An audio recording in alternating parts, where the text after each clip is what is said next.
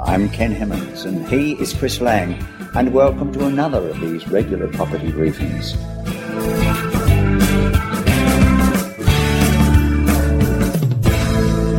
Again, a warm welcome to you, Chris. Thank you. I've been looking forward to it. You know, there's something I've been meaning to ask you. Selling agents put together various reports and information memorandums for their available properties, and these often contain projected revenues based upon the property being fully let or the likelihood of increased rentals upon review sometime in the future. As a buyer, does this provide you with a sound basis for making a decision on whether to purchase the property? Yeah, look, I can understand how that can sometimes be confusing for investors, because those projections, or they're sometimes called pro forma numbers, and the Latin meaning of pro forma is pretend, can give a distorted picture of what's happening.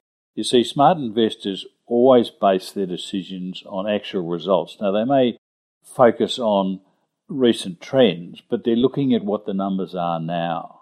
And what you find is vendors and their selling agents tend to downplay the past and the present and want to talk up the future. Now, using projections as your foundation creates two problems. The first one is, if you buy based on those numbers, you're already ahead of the market. And what you've got to hope is that the conditions had better improved to meet the projections. And what if the market changes? What happens if there's a slight downturn? Then you've actually paid too much based on a vendor's jiggling of the figures, if you like. Now, the second problem is that you're actually rewarding the seller for something that he or she hasn't actually done yet. They could have raised the rents, they could have increased the occupancy or decreased the expenses, but they haven't. And so they're really fobbing off that job onto you and wanting you to pay top dollar at the same time. Now, what you need to do is not take them on face value, is to actually look at what expenses might be involved in achieving those rents, assuming that those projections are realistic. And you've got sort of letting up costs, fees, advertising, plus you've also got to allow for some sort of incentive, whether it's a rent-free period or a contribution to fit out or something like that. So, yeah, you've got to take them with a grain of salt. So, could you quickly outline how you would recommend our listeners establish what a property is really worth? Well, basically, there are three principal methods for establishing value. The first one is what is generally called the direct comparison method.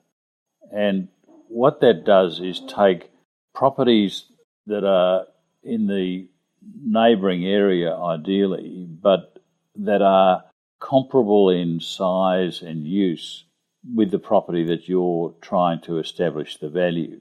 Now, you tend to make the comparison on a per square metre of building. In other words, assuming both properties are developed to their full capacity, how much is someone prepared to pay per square metre of lettable area? Now, if you've got a number of modular, similar type units, they might be factoriettes or they might be office suites, well, then you might look at how much per suite or per unit itself, if they're all pretty much the same size in that particular development.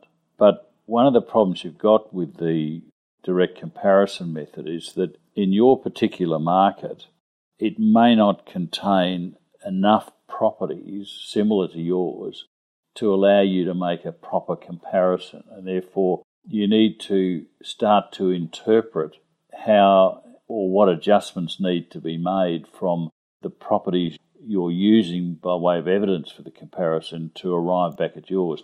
That starts to get into a highly developed valuation skill which most people don't have. Sometimes what you can do is to step outside the immediate geographic area and find properties that are at a wider radius from yours. The only problem, again, you have to watch is that there aren't local reasons why prices are either higher or lower than where they are in your particular location. And again, it really requires a trained valuer or someone who is working day to day in the acquisition or sale of commercial properties to make that quick interpretation as to whether they are legitimate, comparable sales that you can apply to your particular property. So that's number one. Number two is the income method. Now, unlike residential property, which is established more by location, size, and the various other factors that most people understand, the value of a commercial property is really established by the cash flow that it generates, and that's ongoing cash flow and also the volume of the cash flow, the size, the amount.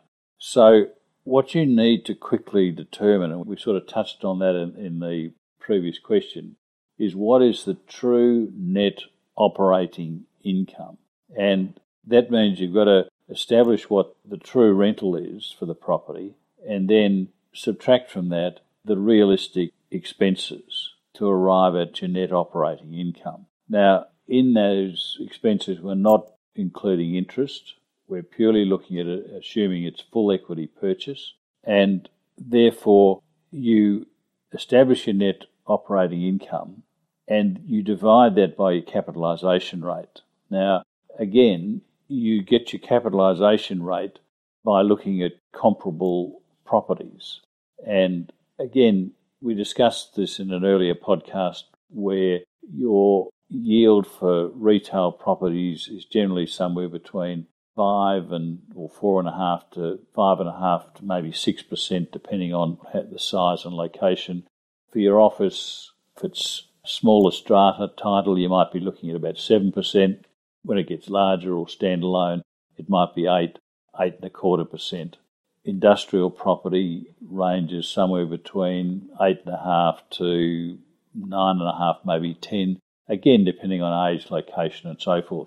So what you need to do is to establish what is an appropriate capitalisation rate for your type of property, both in its use and also its location and its age. Now, again, having a good consulting team can quickly supply you with those sort of figures so that once you've got the true net operating income, you can then divide it by the appropriate capitalisation rate, and that then gives you your likely value for the property. Now, is that the figure you should be paying? Probably not. All you've got is a good estimate.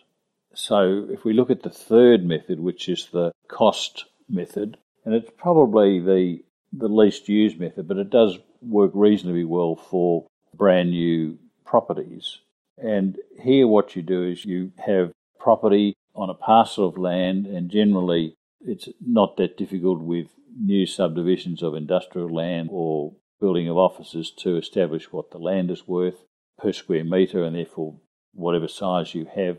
And therefore, again, when the construction cost of a building, those figures are generally readily available either through a quantity surveyor or just market intelligence. And then you obviously have to add on fees and interest and so forth during the construction period, allow developers profit. But you can arrive at what is a realistic figure pretty much for a brand new property. It takes a bit of knowledge, but you can do it. As I said, it's not the most common way to approach it. But what's really important ultimately is what does a valuer who is establishing the ultimate market price for a lender, what does he or she think the property is worth? And that's where I've said before with my clients, I get a valuer to tell me the figure up to which he's prepared to support. So it doesn't really matter what calculations I do using one of the three methods. The ultimate arbiter is going to be the valuer, not the bank, not the lender. They defer to the valuer. So in establishing value by yourself, what you are really doing is just getting into the ballpark to decide whether or not it's something you could possibly afford. But before you go making any offers, it's really what the valuer says is the maximum he would support or she would support. And that's what you need to have in place before you go and start your negotiations. Are there any other factors you need to consider? Yeah, look, there are some other factors, and perhaps just walk away from the specific buildings for the moment and just talk generally. Obviously, location's important. I mean, you've heard it said the three most important things are location, position, and where it is. And it's not wrong. It's important. It's probably not the most important. It's no good having the best located property that's unlettable. So, yeah, location's important, and you need to consider it. So, for things like shops, for example, sometimes where they're located as far as the sun's concerned is important, because you have an AM side and a PM side, depending of also which way the traffic's flowing. So, I mean, for example, most coffee shops are best located on the AM side on the way to work, whereas a dry cleaner is better located on the PM side, being the way on the way home, because you're more likely to drop your dry cleaning off then or pick it up on the way home. So little things like that. But, and shops and office buildings or shopping centres and office buildings generally want to be near major road arterial or railway stations or something like that, so that you can often, gauge as to their success. But each commercial property type really has its own profile for what a best location is to ensure that it gets maximum exposure to its particular target market. So, you've got to look at those sort of things to ensure that you do have the right spot for it. I mean, things come down to good demographics. I mean, often you see those two black strips across the road, someone's doing a traffic count, and a lot of businesses want to establish that the demographics are right for them. So also up-and-coming areas. Now, if you go into an area where older buildings being pulled down and new ones built, or they're refurbing existing buildings, you then know this is an area that's being revitalised. But you need to be careful that you go into that neighbourhood only after a couple of other investors have committed to those sort of projects. You don't want to be a pioneer in these situations. I mean, it's good to be first, but not the first. You get in early, on the ground floor, but not before the first one is done and proven. So that's important. Your expenses are something that you want to look at, because sometimes the expenses for a building can be above the normal for what they should be. It's hard to gauge, but generally, apart from the rent, with the retail, the tenant pays those outgoings. Generally, they're about 20% on top of what the rent is.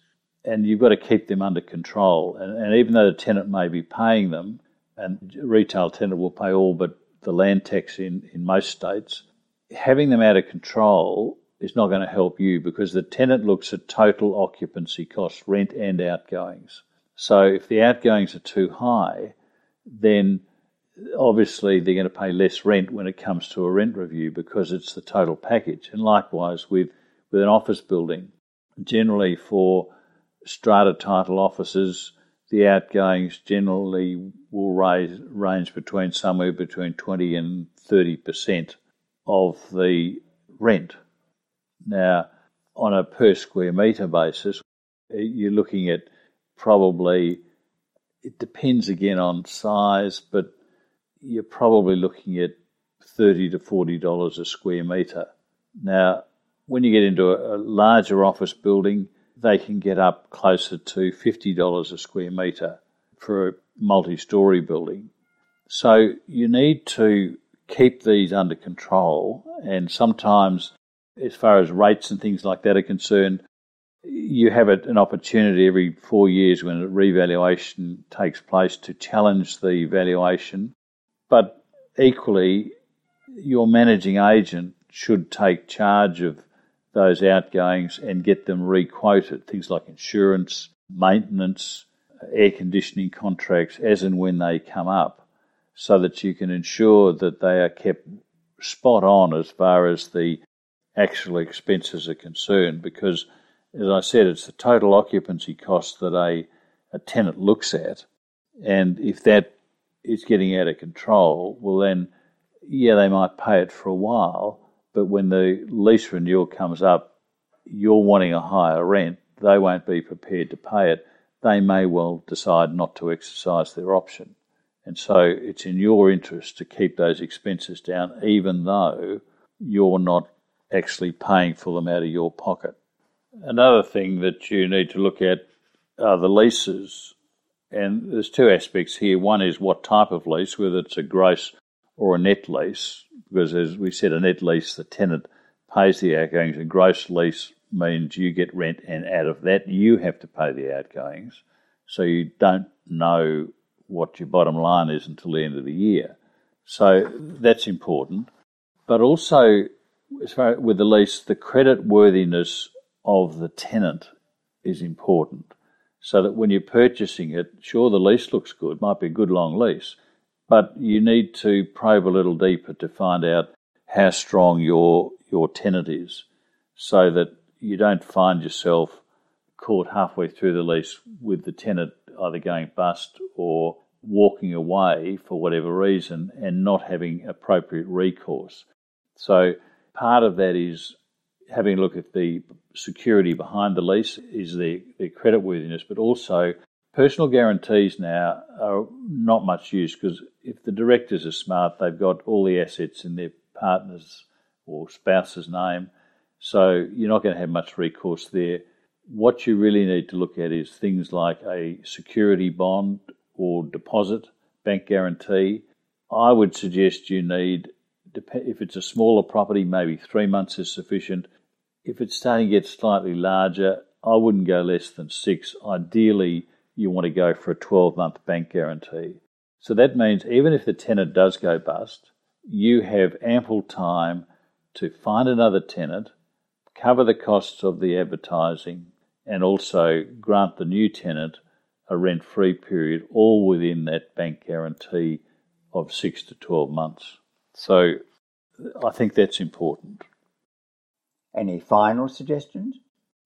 Yeah, I think one of the things that most people tend to overlook is your cash reserves that might be required for the property. Now, irrespective of what age or condition the property's in, as a minimum you need to have, in my view, cash reserves of at least 2, maybe 3 months interest coverage. So in other words, if for whatever reason the tenant doesn't pay the rent for a couple of months, you can still pay your interest charges and any outgoings that occur during those 2 months. Now, I'm not saying you anticipate that's going to happen, but you need that as a comfort so you can sleep at night. Now, other than that, you need to look at, depending on the age of the building, if it's pretty much brand new, you won't need much cash reserves.